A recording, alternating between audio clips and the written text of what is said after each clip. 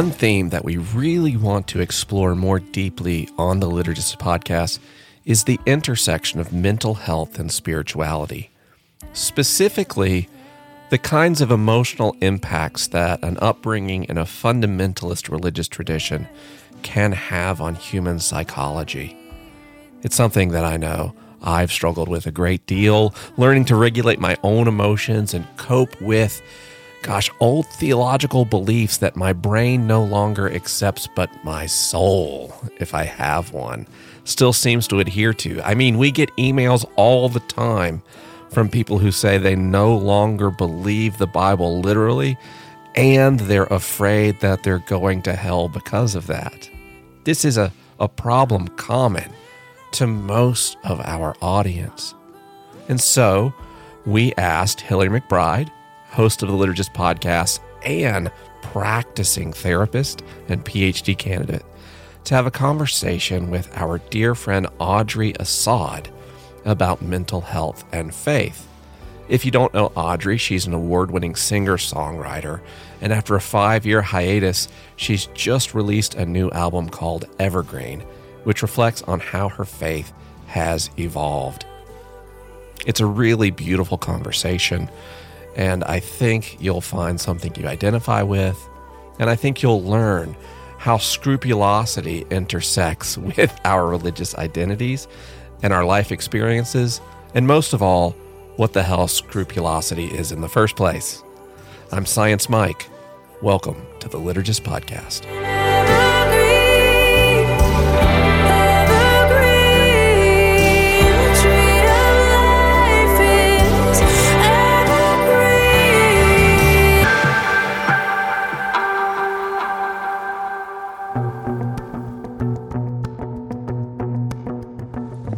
I hadn't heard the term scrupulosity until I listened to a podcast with Audrey Assad, and she described having dealt with it. And all of a sudden I had a term that described this phenomenon that's been happening to me for the majority of my life.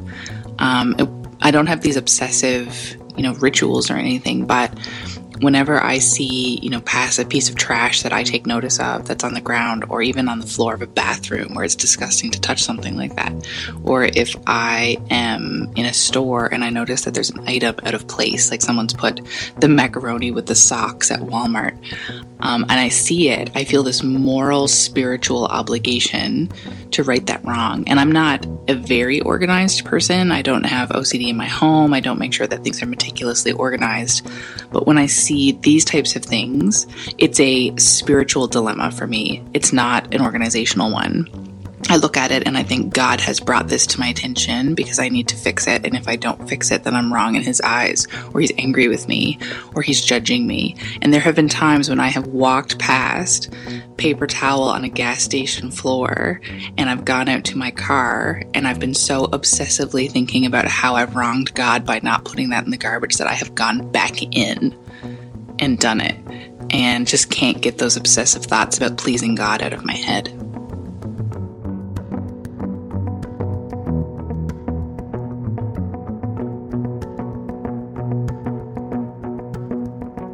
Audrey, we're so excited to have you on the podcast, and I'm wondering if you can start by telling us a little bit about your story, why faith and mental health is something that you resonate with.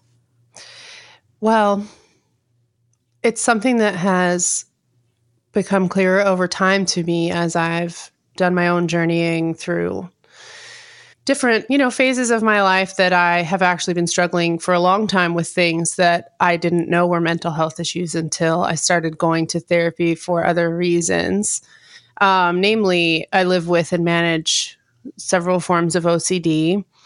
And my particular experience of OCD has been the interior types. And so one of them would be called religious OCD or scrupulosity, related to existential OCD, which is another one that I live with. And so I sort of just believed those things were normal ways of thinking about religion and about God, because I honestly had no idea. I didn't ever vocalize the types of internal shenanigans I was going through.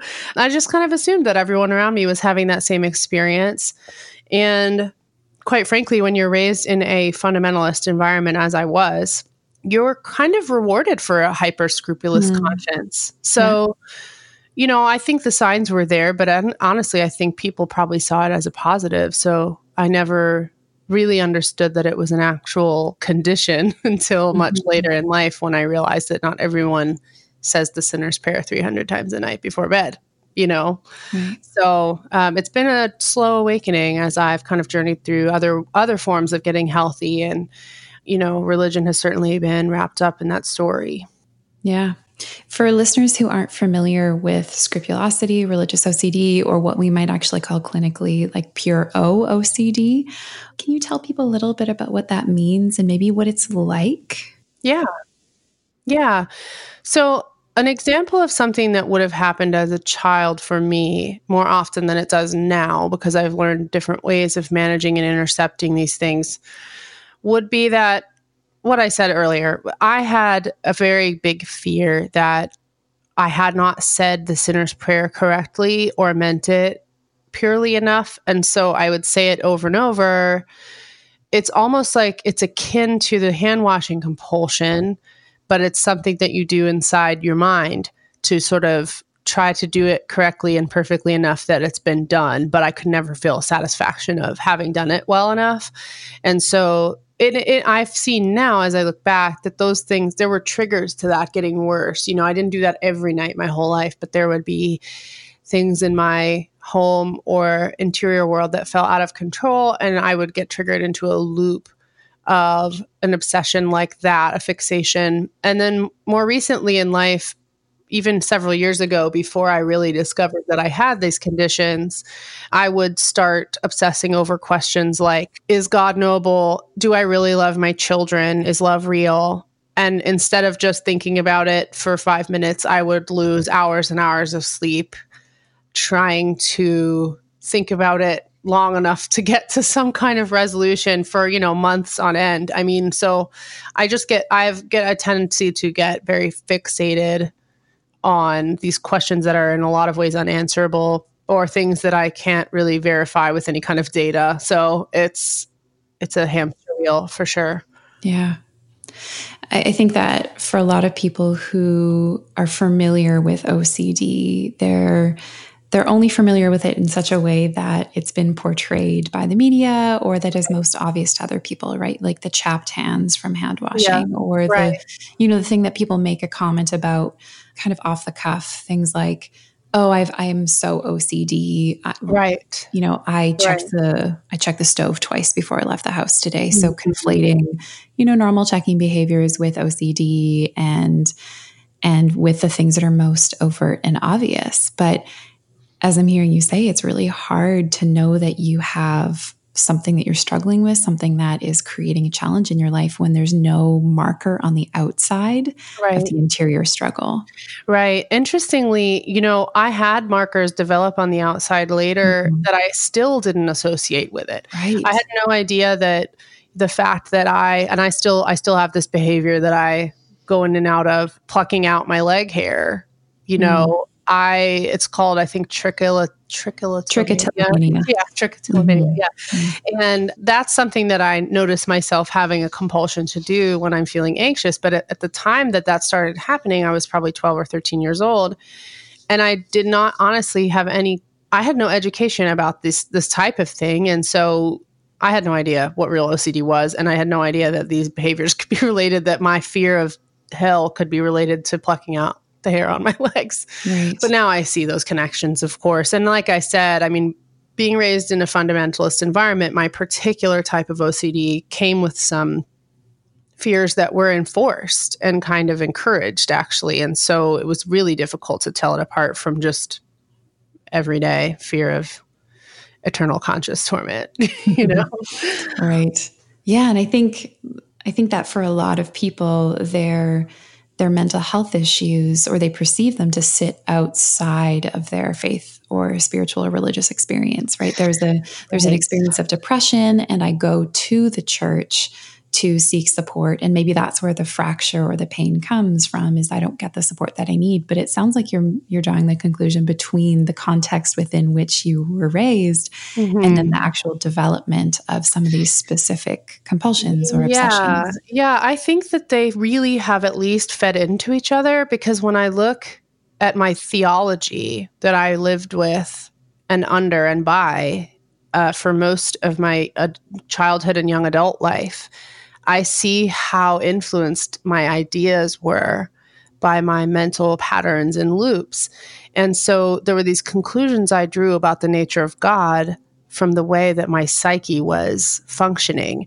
And what's so beautiful now is that as I look back, I can see how that happened. And then I am able to ask myself the questions now, in real time. How is my mental health affecting the beliefs that I have? Because I absolutely firmly believe that for maybe all of us in some way, like the health of our psyche and our emotional life affects what we believe about the world and ourselves and obviously God. But that's not really a perspective that you get in a fundamentalist environment, because you're sort of taught like these things are absolutely true.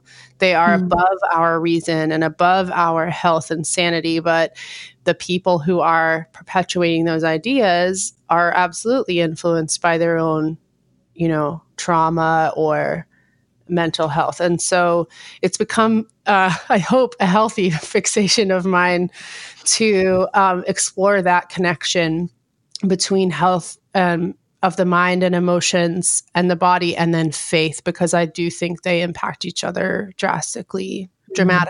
Yeah. Well, I think you're kind of getting at something really important, which is like underneath this all, do we believe that our interpretations of the world and maybe even scripture or spiritual experiences are objective? And how do our lived experiences actually shape perception, or the other way around? And it's complex, especially like you're saying, in communities where you're told this is the way you're supposed to think, as was dictated by somebody else's perception. Yeah, I really believed that there was a such thing as not only absolute truth, but truth that was absolutely knowable. And one really, I think, poignant example for me of how this played out is that when I look at my idea of who God was, when I first started, quote unquote, deconstructing, which I don't even know how to pinpoint a start date for that, but maybe 7 or 8 years ago, when my questions started to take over my mental space more than they really had, I began examining and scrutinizing the ideas of God that I had lived with and lived by. And so one thing I see is that my OCD, which was such a taskmaster and so rigorous and so demanding of me, God mirrored that disorder, because my idea of God was that God depended on and demanded my absolute, not just overall obedience and adherence, but fine point adherence and obedience. And so every little thing that I felt I had done that was divergent from whatever I was taught was appropriate or right, or every little thought or question I had that felt divergent from that, suddenly God really mirrored the thing that was keeping me awake at night. And so I began to see that our lenses, at least in my experience, my lens, the holistic lens that I have, my body, my history, my context in the world, my mental health, all of these things impact how I interpret everything. And it scared me at first. It sent me into like a 4-year panic, because I was like, if I can't know these things absolutely, what is there to life? But I've moved, thankfully, past and beyond that. But it was the crisis part of the faith crisis came for me when I started to realize that.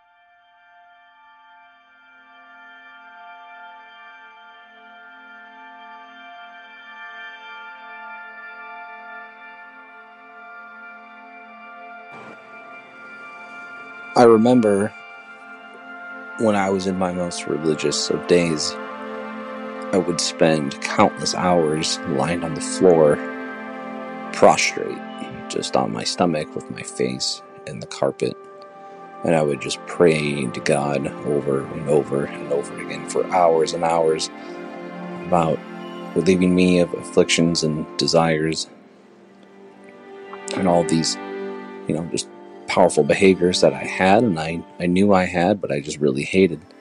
So I would go through these kind of extreme phases where, sometimes I would just read the Bible for just like hours and hours, and Psalms and Proverbs. I used to have a wall that I covered in poster board, and I would take Sharpies and I would draw all over the wall, just like thousands of Bible verses. It kind of looked like the writings of an insane hermit at one point, I think, because there was just so much like scripture and writings and books and theological quotes and everything. And I just constantly and continually did this in the name of piety and ways to kind of give myself this psychological chamber where I was just forced to continually reface these ideas I had for what I thought was my self-betterment.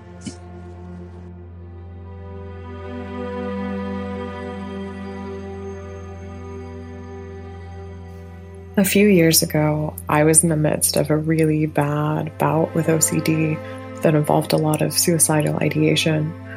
I had just been diagnosed a few months prior, so I was under medical care and we were working on it, but the disease had worked in my mind along with narratives from growing up in a very fundamentalist, restrictive, cult-like environment that made me think that if I was not perfect, then I was Judas.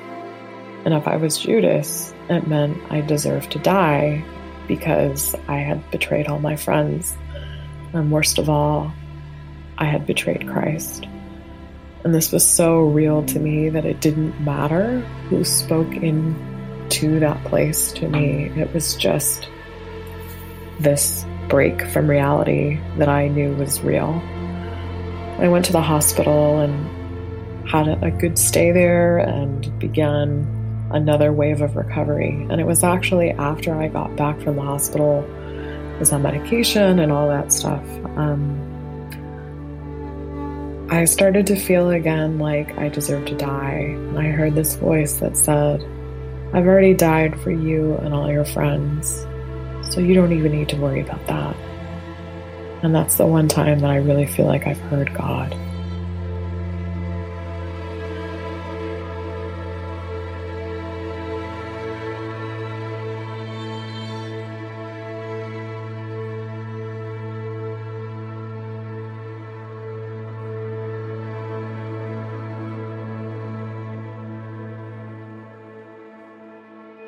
When things are at their most intense, can you paint us a picture of what life felt like on the inside? Like a metaphor, an image? I had recurring dreams as a child that all kind of had this similar theme. And I could name many of them, but I'll just briefly describe two of them that kind of, I think, paint what it felt like. I had a dream when I was young, probably 7 or 8, that I had a few times. I was walking around at my own wedding many years later, and I was being followed by a woman dressed all in red, and she had an iron hand, and she was just whacking me in the shoulder with it, but no one else could see her. So that's one example, I think, of a picture of how it felt. And then I had another dream as a child of being in a swimming pool, being pursued by, of all things, a squid, but no one else could see the squid, and everyone else was having fun. And I could not get in the pool in real life for like years after this dream because it freaked me out so much that I was the only one seeing the animal. And so I would say it felt very much, it was a very isolating experience. And I felt as if I had one way that the world worked and the way that I worked, and everyone else had another way. And I was the only one, sort of stuck in the internal situation I was in because I really, truly didn't even have language for it. But I know that my subconscious in those dreams, I look back, I think, wow, I really knew what to say. I didn't have any words. But I had many, many dreams of that type. Yeah. It sounds so lonely and so on the outside. And I imagine at times you felt like you were kind of losing it. Yeah, definitely. It's such a scary feeling. Oh, yeah. Especially as a child who really, I just wanted to please and do the right thing. And I never felt like I could. So it was an extremely frustrating situation as well. I'm thinking like I'm working so hard and I'm trying so hard and I can't seem to be right enough. And I'm really grateful to have come to a place where I see those things in myself and I actually compassionately allow them to exist, because I do think one of the things that's counterproductive to managing mental health conditions like this is the sort of shame impulse to squash it, instead of realizing that really only grows, the isolation and the feeling of being alone, And so I've not been totally cured of these things, although I will say they've calmed down quite a lot over time. But I see them and I sort of just find myself practicing saying, you are allowed to be here.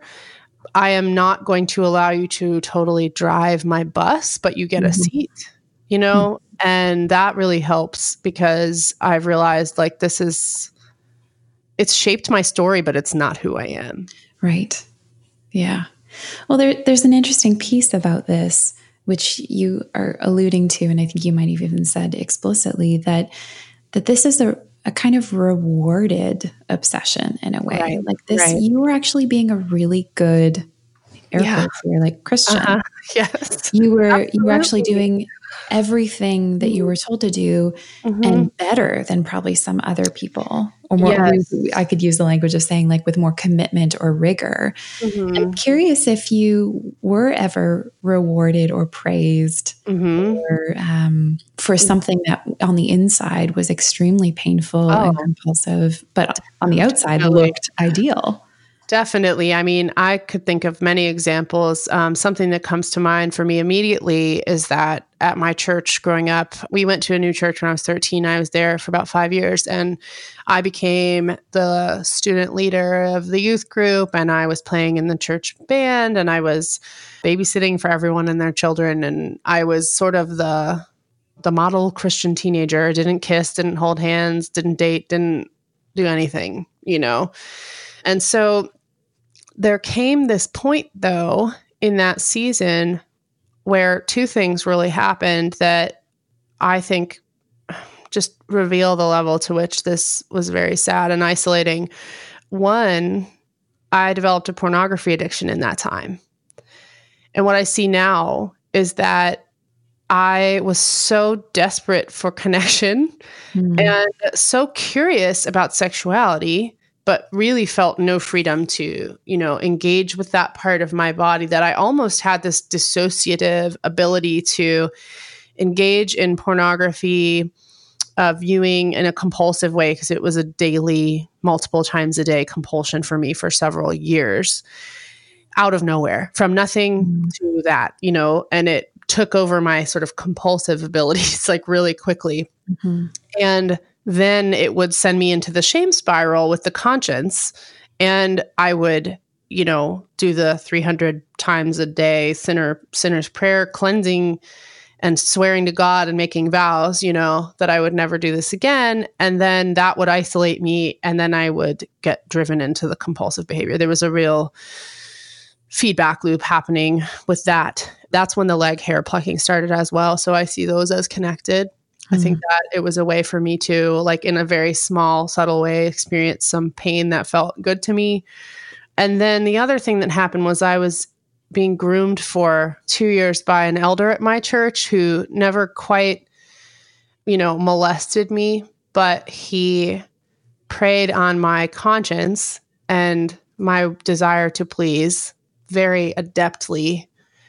And so I was stuck in that situation, and the whole time thinking, like, with all of these messages I've absorbed from purity culture about my body, these are the two things I can never tell anyone if I want to be that kid who everyone looks up to and who everyone respects and who everyone thinks is doing a good job.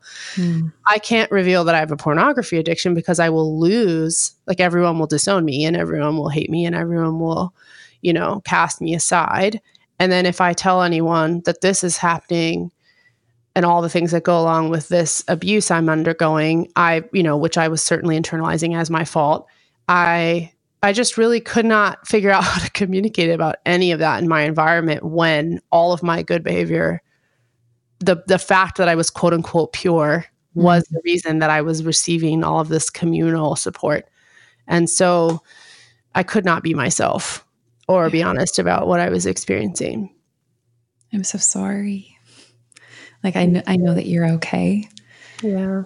But I still feel that I feel the twinge in my heart and my eyes, when I think about her, the little girl that truly just found herself sort of thrust into these situations, because at that age, 12, 13, 14, you're just beginning to come into your own, really. I had not chosen almost anything that was going on. And so I still feel, the ache in my throat of that voicelessness I felt. And it's good to remember and to honor that pain and sadness, even though I am much healthier and freer now, but I'm sorry too, Yeah. You mentioned something about how there's a quality of the OCD in particular and some of the coping behaviors that have a function that might even be a tool for our nervous system to help us survive some things. Yeah. Mm-hmm. And I can hear the compassion for yourself in the way that you speak about your own struggles, that you have, it sounds like, committed to not adding shame to your own story. Yeah, in addition to the shame that is all around us and in the church around the world. I have committed to that, and I have been fortunate in just my station in life and the places and the times in which I found myself supported by people who have taught me, about these things enough. And I've read enough about them to understand that they're not things to have shame about, but it takes time to reprogram your body response as well.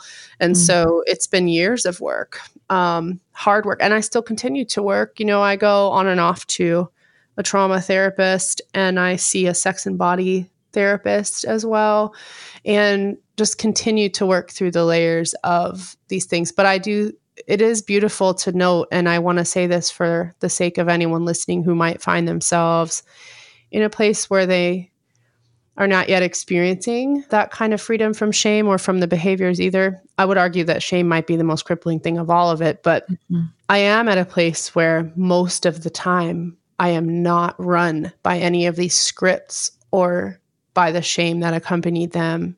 And it is the exception to the rule now. And when it happens, I know what to do, so it can really vastly get better. And I'm so thankful, because I don't find myself, my bus is not driven by any of this stuff now, And it takes, the paradox of shame is that we think we'll be judged or rejected for letting people know, or even kind of confronting ourselves what it is that we're struggling with, what hurts us, how we're trying to survive.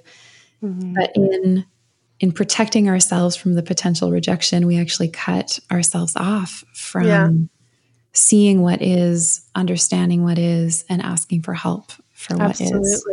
Absolutely. And it's, there are functions to that kind of fear, because in a fundamentalist community in particular, there are the chances that being fully forthcoming about things like this can lead to damaging reactions. And I would say that did happen to me. I several times made motions toward being forthcoming or open and was met with damaging rhetoric and things that made me feel unsafe. For example, never tell anyone else this, don't air your dirty laundry, things in that vein. Or, other more damaging things from friends where they were just like, I don't know how to be around you, and so that fear has a function, because the sad reality is that not everyone is safe, but there's definitely no scenario for most people in which no one is safe, and shame will tell you the story that no one is safe and that you cannot, ever tell anyone. And that is most of the time, I think, for most people, not actually the reality. And so I just am saying that to validate the fears of people who are in communities where the culture and the climate is such that people are not prepared to handle vulnerability, but also to affirm that even if that's the case, there are people, there are options, there are outlets, you know? Yeah.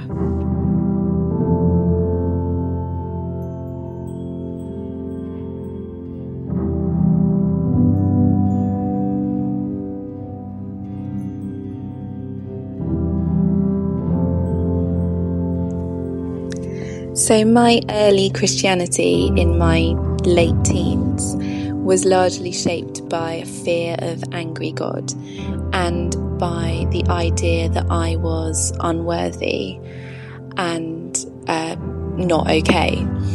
And so this really shaped the way that I connected with God. I prayed every day, but those prayers mostly took the form of confession and kind of quite anguished, frenetic, excessive apologizing.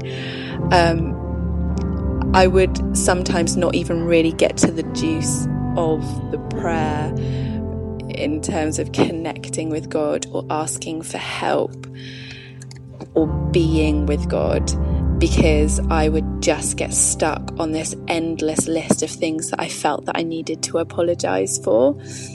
I felt a real deep sense of unworthiness, and the thought of God being able to see not just my behaviour but also my thought life just terrified me. And so I would find myself habitually apologising all throughout the day and feeling this strong need to get right with God through excessive apologies. I don't know, maybe it's a British thing to keep saying sorry.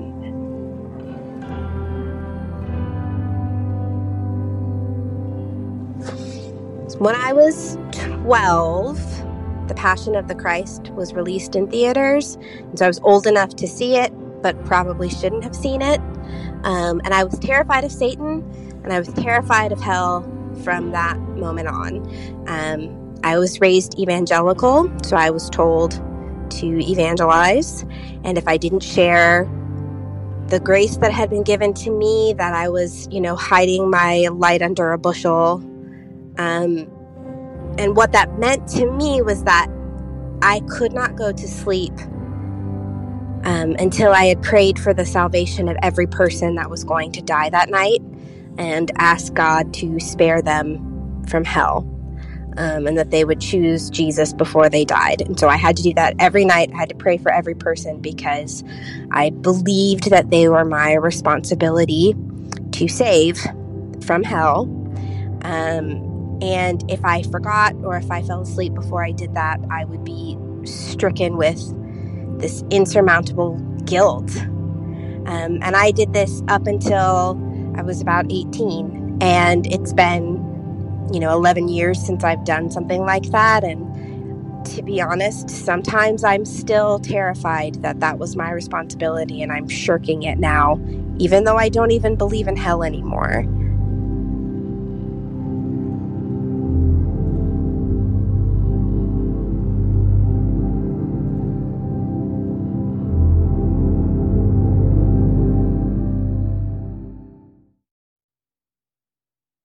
So the shame tells us that we can't talk to people. And there are some people that we probably shouldn't talk to about it, but not all people, and not forever.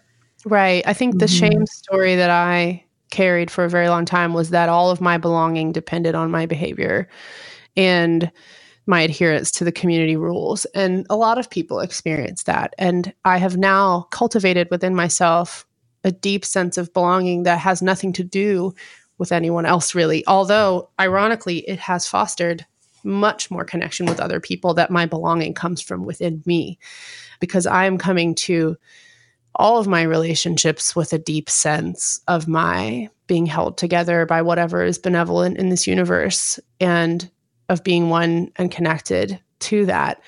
And so shame will usually not foster either of those things, connection to self or connection to others. And belonging that depends on behavior is not belonging. a good parent would never say that my child does or doesn't belong to me because of their behavior, although sadly that story does happen. But a connected, a good, a healthy parent would never say that. And we often don't mother ourselves the way that, we would mother our own children or father our own children. And so that's been an approach I've also taken, is just, what would I say? I happen to have 2 children, so I'm able to come from that experience and say, what would I say to my daughter or my son if they were experiencing this? I want to say that to myself too. Mm-hmm. Yeah. That's interesting you mentioned that, because I noticed that in my counseling practice, that often people who have kids can draw on this well or pool of unconditional love and affection that they have for their children, and borrow from that, mimic that for themselves as a strategy to begin practicing that sort of inner dialogue. Yes. I mean, I have had such healing from that approach, because one thing that I have loved picturing is me being my own child and me being my own mother. It's sort of this, again, I think just a deep sense of belonging to myself and of having compassion for myself. And it has made me a better parent and a better friend and a better artist. And also, more importantly, a person who is feeling healthy and whole and, grounded. So I had to move away from that behave and believe to belong paradigm, because that did not foster real community or connection. It actually achieved the opposite result. When you talked about some of those people that you did reach out to and try and tell your story to, and it didn't go well, I'm curious about experiences of within relationship, or maybe even within a faith context, where you did say something to someone and it went well. What happens when it goes right? What is that like? It was salvation, really, for me when I started reaching out. I had it feels like such another life, but when I was 17, I think, I prayed to God one day, I want you to reveal to me 3 people that I can tell about this, because I need the Spirit's help to understand who might be able to take this news from me about pornography addiction in particular. Because at that point, I still had no handle on the OCD or the, other sort of fundamentalist stuff. But I was feeling very trapped in this sort of pornography cycle. So I had 3 names come to me of 3 girls that I knew. And I with terror and trepidation approached each one of them in person and said, I have this big thing to tell you, and I don't know how you're going to feel about it. And I just but I've got to get it off my chest. And I said, I have pornography addiction. And all three of them looked at me and said, me too. And I thought I was the only one, all 3. Wow. And I was so blown open by that, because I had really, truly believed myself to be the only woman in the world who had a pornography problem, which was perpetuated by the narratives I heard at church and at camp, which was always sort of like pornography is something only men deal with. And I believed that. And so when that happened, it changed my life. And all 3 of them were, of course, hospitable to me. And I was able to be hospitable to them as we walked through that experience, the memories and the history of it, and then the ongoing reality. And so I was really, really blown away. And I experienced a lot of compassion from the people that I went to with what I now see as, maybe a mixture of God's Spirit with my own gut, just sort of leaning in where people felt hospitable and safe, and they really were. And it changed the whole course of the journey for me. And I experienced quite a bit of positive change in my relationship to pornography from that moment on, really. Mm-hmm. Well, especially if shame says, don't tell anyone, you're going to be rejected, you're all alone, and keeps us alone, that saying something to people that you care about and trust and having them say, not only you're okay with me, you're safe, but me too, would shatter the shame story. Yeah. And which, if shame is the thing that is, I guess I would say, deepening and perpetuating those feedback loops, then it really is the only way to ever truly heal from those other things that are going on, is to remove shame from the driver's seat. And shame, unfortunately, as I'm sure you've talked to many people about and have experienced, is a core tool in many, many fundamentalist environments, if not all, that is used, or at least if not used purposely, it is perpetuated and handed down as a script. So once I started to sort of understand shame and to start to reject it, then I think it was inevitable that I was going to deconstruct my particular Christian, at the time, my particular expression of faith. I'm in the rebuilding and reordering phase for sure, but I needed to tear that scaffolding down and have a look.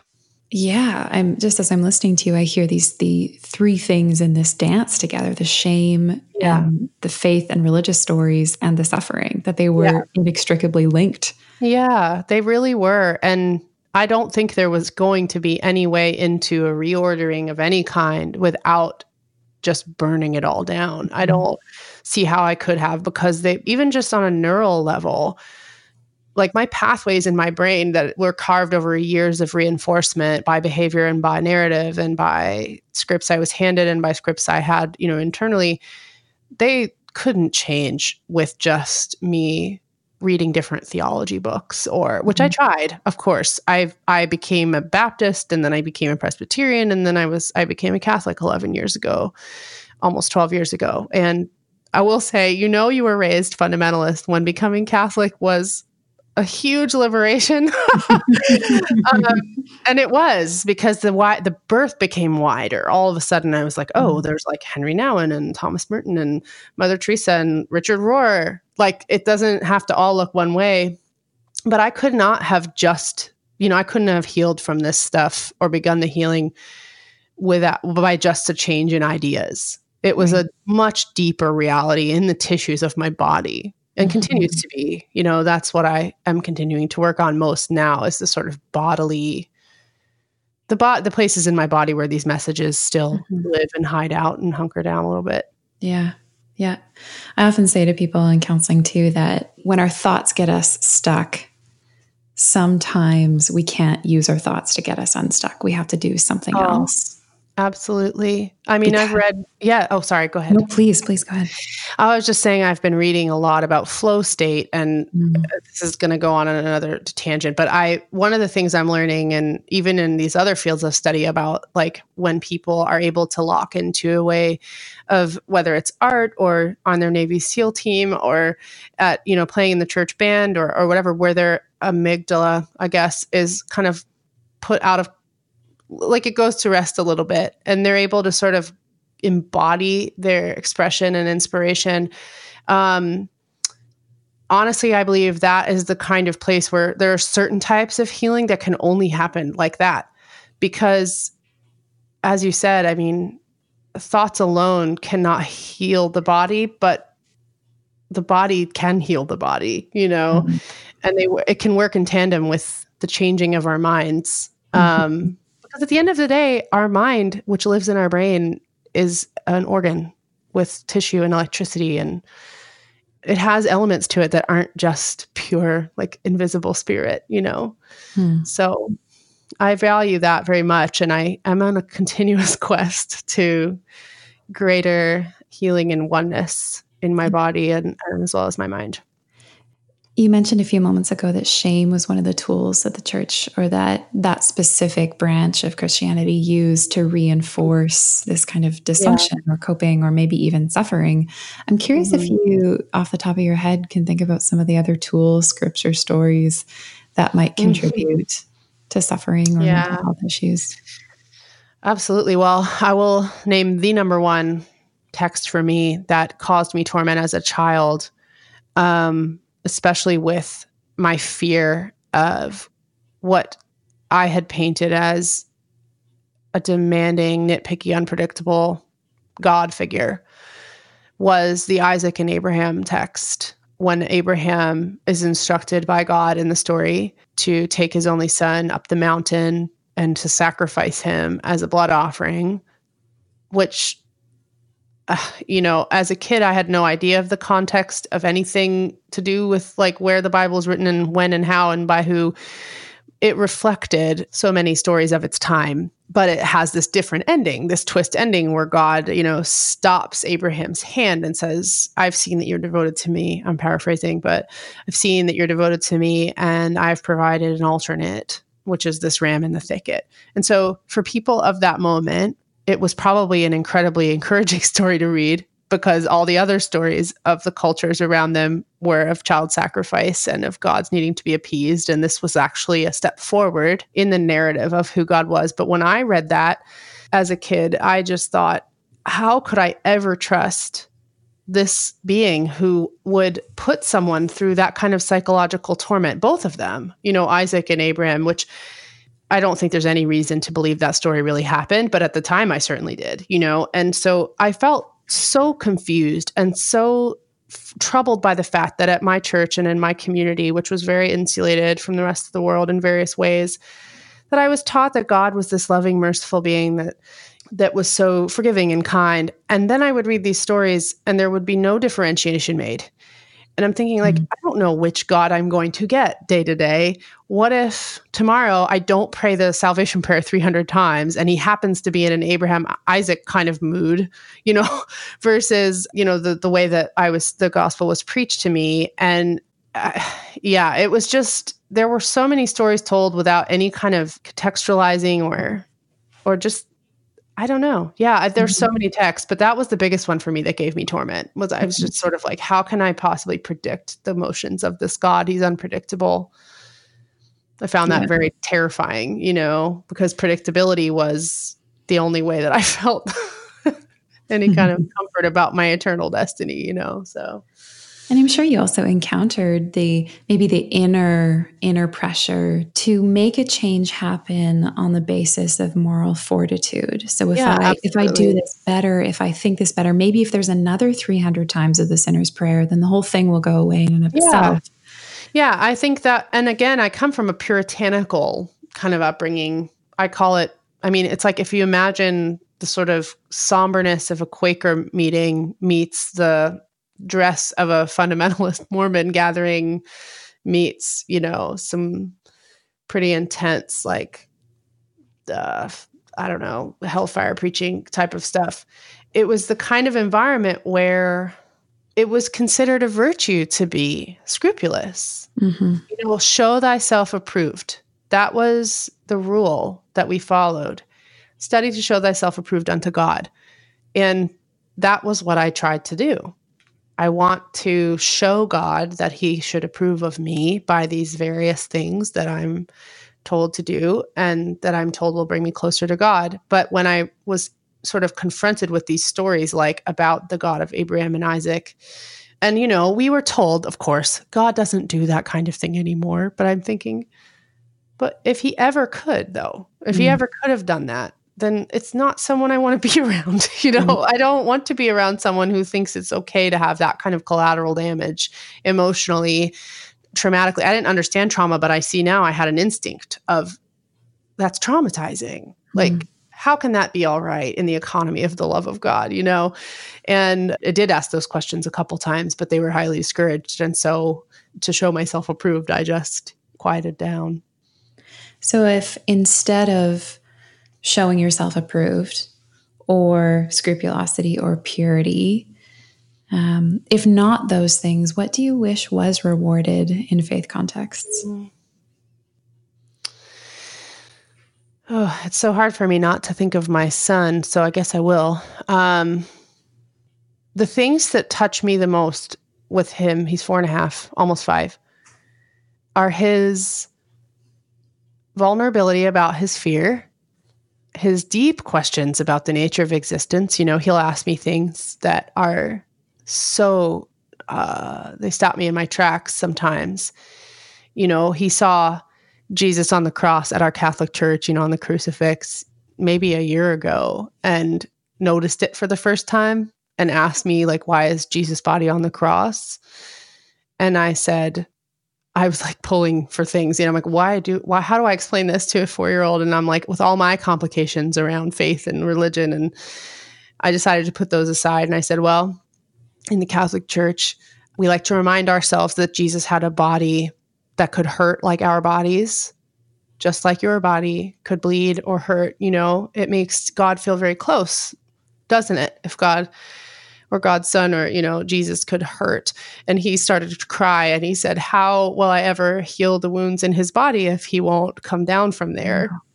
And I thought to myself, you are so empathetic and so concerned with pain. And I was that way, but I felt totally unable to express my fears and my questions about this God that I was constructing.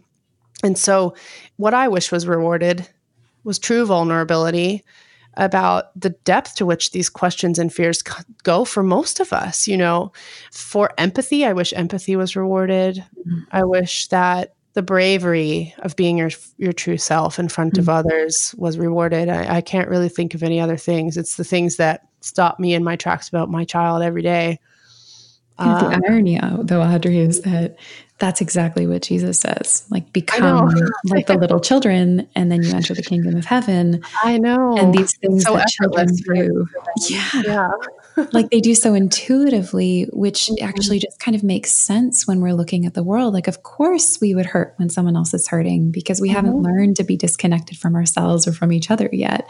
Wow, but these things that your son is doing tell us something about actually what it means to be in the kingdom of heaven, to understand the kingdom of heaven. And yet it's been socialized or groomed out of us in our effort to be, quote unquote, like good Christians, pure. I know. And I've been thankful for the chance that, I have to affirm those things in him. And while I would never, I hope, live vicariously through my child or project all my experiences onto him, I do get a chance to, in that moment, which I remember doing, just say, I love it so much that your heart hurts for someone who's bleeding. That is a beautiful thing. Yeah. And I think that the fact that you care and that you're crying tears of, care and concern, it makes Jesus feel a lot better because you care about him, And it's like, I always am continually finding myself in these positions where I have to put aside all the complication and complexity of my relationship to faith and religion to just actually see him where he is.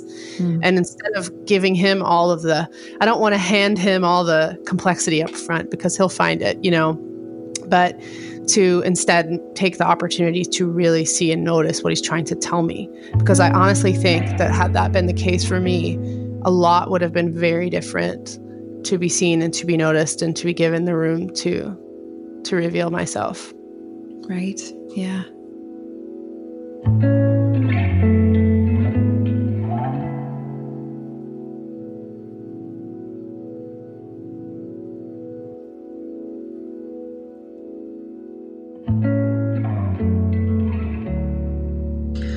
My experience with scrupulosity began pretty much when my faith began. Early on, we were taught so many things about hell and that, whoever didn't believe the way that we did would be going there. And for me, that was my entire family.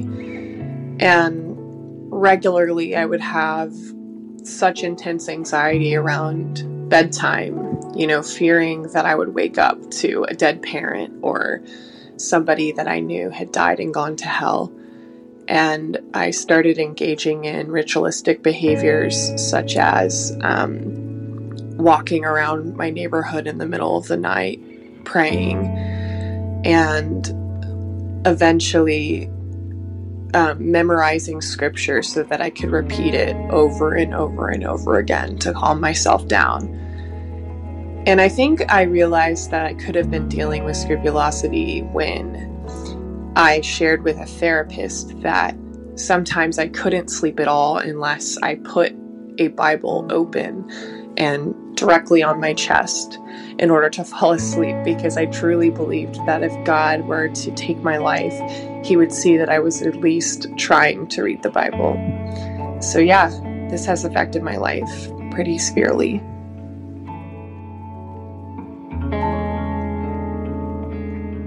For me, scrupulosity was very intersectional, and it combined a lot of other factors and identities in my life that were causing me pain. So I already had OCD to begin with as a kid, And then I started realizing that I was queer and kind of fitting that into a religion that told me I couldn't be.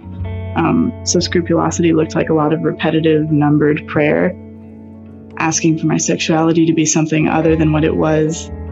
And it also looked like praying for my mental illness to stop bringing me so much pain. I didn't know that's what it was, but I would ask God to stop the bad thoughts. And I would list people I wanted God to keep safe. And now I'm a therapist doing work at the intersection of sexuality and religion. So who knows what I have to think about my experience with scrupulosity. I can't just totally wish it weren't there, because who knows what my life would be. But it did bring me a lot of pain.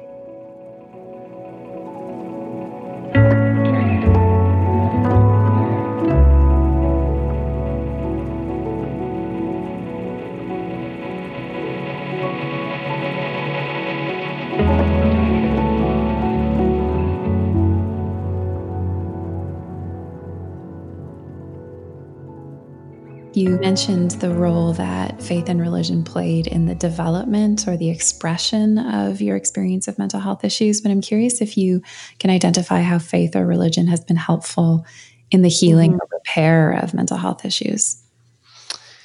So I think the only way I've been able to experience that has been, first, to remove most of the structures and ideologies and ideas and theologies that I had, because I had to start over from somewhere as close to ground zero as I could get. And when I did that, and I would say I probably about 3 years ago felt like I had really scorched the earth of my forest of ideas and beliefs, I found that I think what happened is that I did become more like a child. I became more sensible to the oneness of all things and all people with God and with each other. And I think that's how children do see it. So as I've approached faith and religion through that lens as much as I am able to do, and I do that by various means and methods, including meditation, mindfulness, doing as many things as I can do to get myself into flow state where I'm not just running on, amygdala-led scripts all the time. The more that I do those things and those practices, which are, they're practices, they're things you do, the more I'm able to hear words and phrases that actually used to trigger me really badly. And not that I necessarily believe them now, but I'm able to hear what I need to hear and leave what I need to leave. And it's given me a deep level of compassion for people who are still where I used to be, because I used to be there. And I'm thinking, what would have happened to me if everyone in my life had said, well, she's hopeless because she's fundamentalist and she has no, there's no chance for this person to grow and to change. And as Richard Rohr would say, to move into the second half of life. So I've thankfully, I think, moved through the rightful anger and the rightful disenfranchisement and into a season where faith and religion have become something that I see so much wisdom in because of the practices that they involve.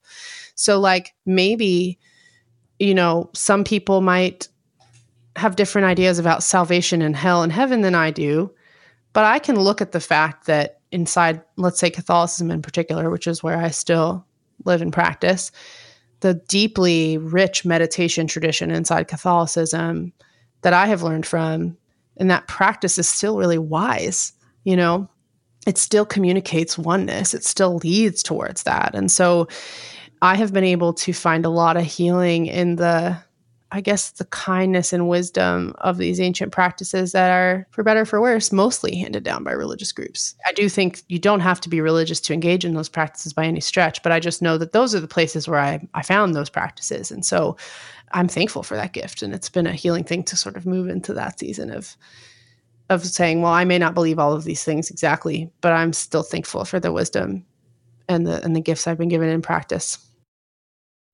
Thanks for sharing that. And as I'm listening to you, I can't help but notice the interesting parallel here that so much of the suffering you experienced, the mental health issues, even the framework within which it all developed was thought-based. And what you're describing in this healing process and in this phase of your faith journey is practice-based. And it is body and connection-based.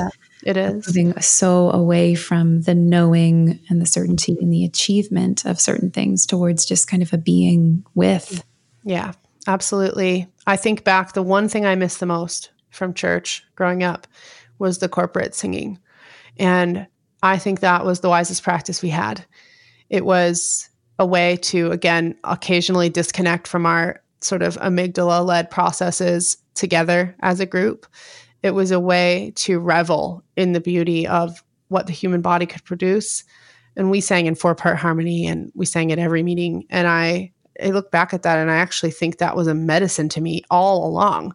I didn't know that at the time, but it was like, I think if I hadn't had that, I think I would have been sicker and worse off, you know? Mm-hmm. And so that was a practice that, yes, we were singing words, but ultimately what we were doing was vibrating with our bodies. And a lot of the practices that have healed me and brought me back to an openness to God and to whatever religion and faith look like in this phase of my life, they've been practice-based and really centered in the body. And I think I had those things all along, but I didn't understand how wise they were or how helpful they were being. That reminds me of a shamanic tradition, which asks a person who is suffering, when did you stop dancing? When did you stop singing? Mm-hmm. Right? That the healer, the intuitive healers who have been around long before our more modern presentation of the Christian faith have known that being in the body, using our voice, joining in some sort of embodied expression is intimately connected to our well-being and our thriving and our ability to navigate pain. Absolutely. I mean, all of this is vibration in some way, right? You know, pain is also at some level a vibrating thing in the body. And we need those things. We need to vibrate our bodies with things that are deeply healing, and music and dance are certainly two of the biggest. And you see children intuitively do these things without shame or embarrassment until something enters in that changes that relationship for them. But I have an 18-month-old daughter as well, and she is so in touch with her body. It is a marvel to behold. And I just do marvel at her because she walks around half the time with her fist in the air, just so enthusiastic. She's pumped, you know, she's just like, I'm here, we're doing it, living life with every cell in my body. And she dances and she sings and she hums and she vibrates all the time. But we find ourselves, I know I found myself very often in a place of, I wouldn't even call it silence, because the interior world, my interior landscape was very noisy, but none of the vibrating was happening in my body anymore. It was, all thought. And that is a prison. Our bodies are so important, and they are the doors to that jail, My last question for you is, if there was something you could say to someone who's struggling with mental health, particularly in a faith context, what would you say to them? I would say that you have never been fundamentally broken in any way, including with your mental wellness or mental health, and that any voice in your life that is communicating to you, whether that's the voice of shame or the voice of people in your community or your family, any voice that is communicating to you that you are fundamentally broken is lying to you.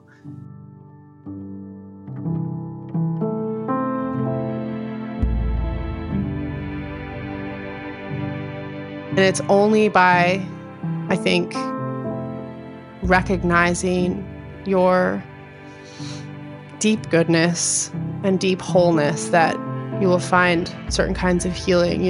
It's not fake it till you make it. It sounds like that, but what I'm really saying is that I think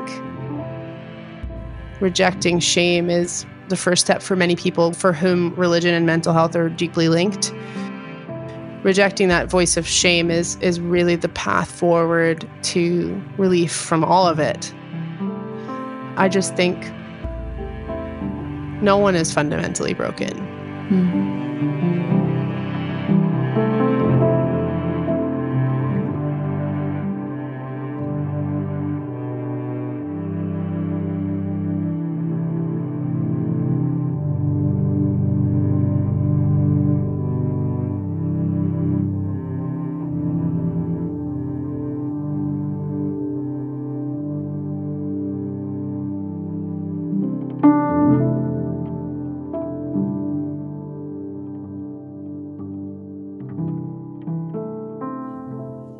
Thank you.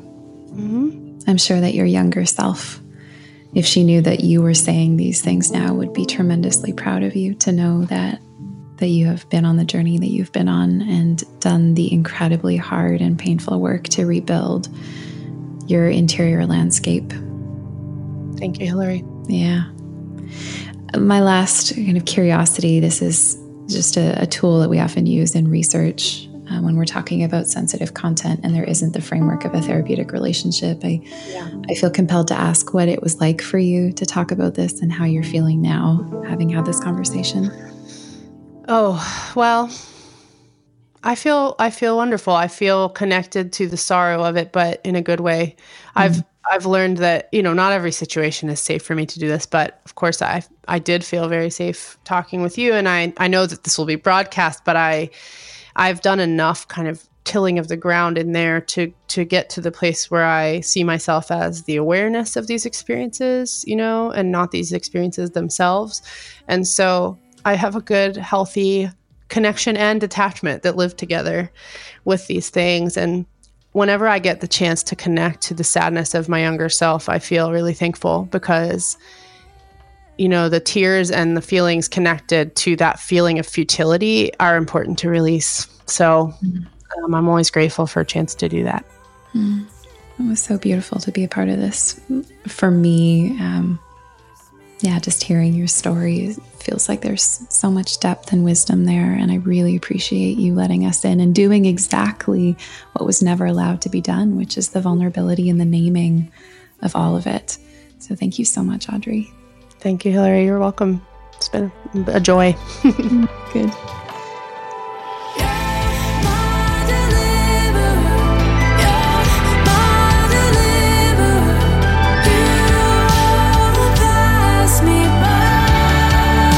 We hope you found this episode both entertaining and enlightening, and we'd love to talk with you more about that. If you go to our website at theliturgist.com and tap the button that says Join Our Community, you can find every place online that both the hosts of this podcast and the members of the Liturgist community gather online to talk through not only the topic of this episode, but all the issues that we all face in life every day. The music played during the introduction of today's podcast was Evergreen by Audrey Assad, and the music during the outro is Deliverer, also by Audrey Assad. The host for this episode has been Hillary McBride. The guest has been Audrey Assad. Editing was provided by Matt Ozowski. Editing and sound design by Jaden Lee. Business and talent management by Brent Cradle. The production manager was Corey Pigg, and the producer was Victory Palmisano. Thanks for listening, everybody.